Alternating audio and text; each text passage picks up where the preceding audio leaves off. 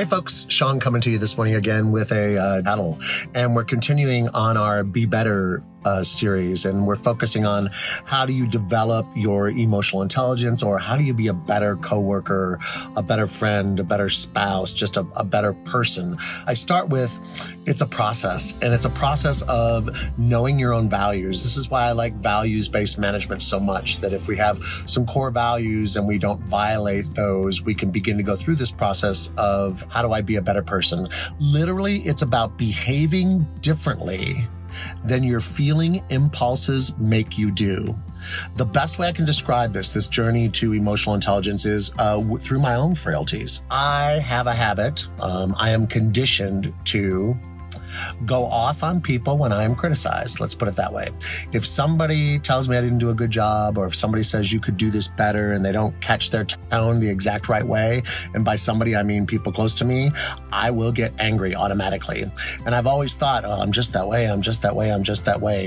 For me, it's about catching myself, and it took years to get here, folks, catching myself right after the incident happens, whatever that incident is, where I get some criticism, stopping my head from going, that person just did that, I know I'm going to get even with them, and engaging in how would I like to respond, which means I already have to have a new vocabulary so I can do that, like we talked about yesterday.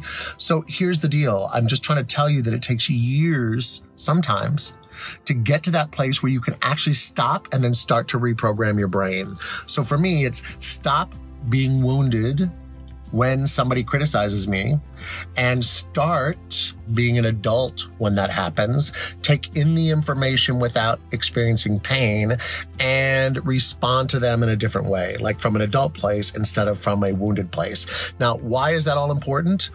Because how do you know you lack emotional intelligence, or you're not going to be able to get better? When you want to behave a certain way, but you can't do it because your feelings overrun you. You're just too mad, or you're too sad, or you're too depressed, or you're too frustrated, or whatever it is. Usually those feelings that overtake us are fear, anxiety, and anger. Fear, anxiety, and anger. And it starts with understanding that we use fear, anxiety, and anger to stop the process of introspection.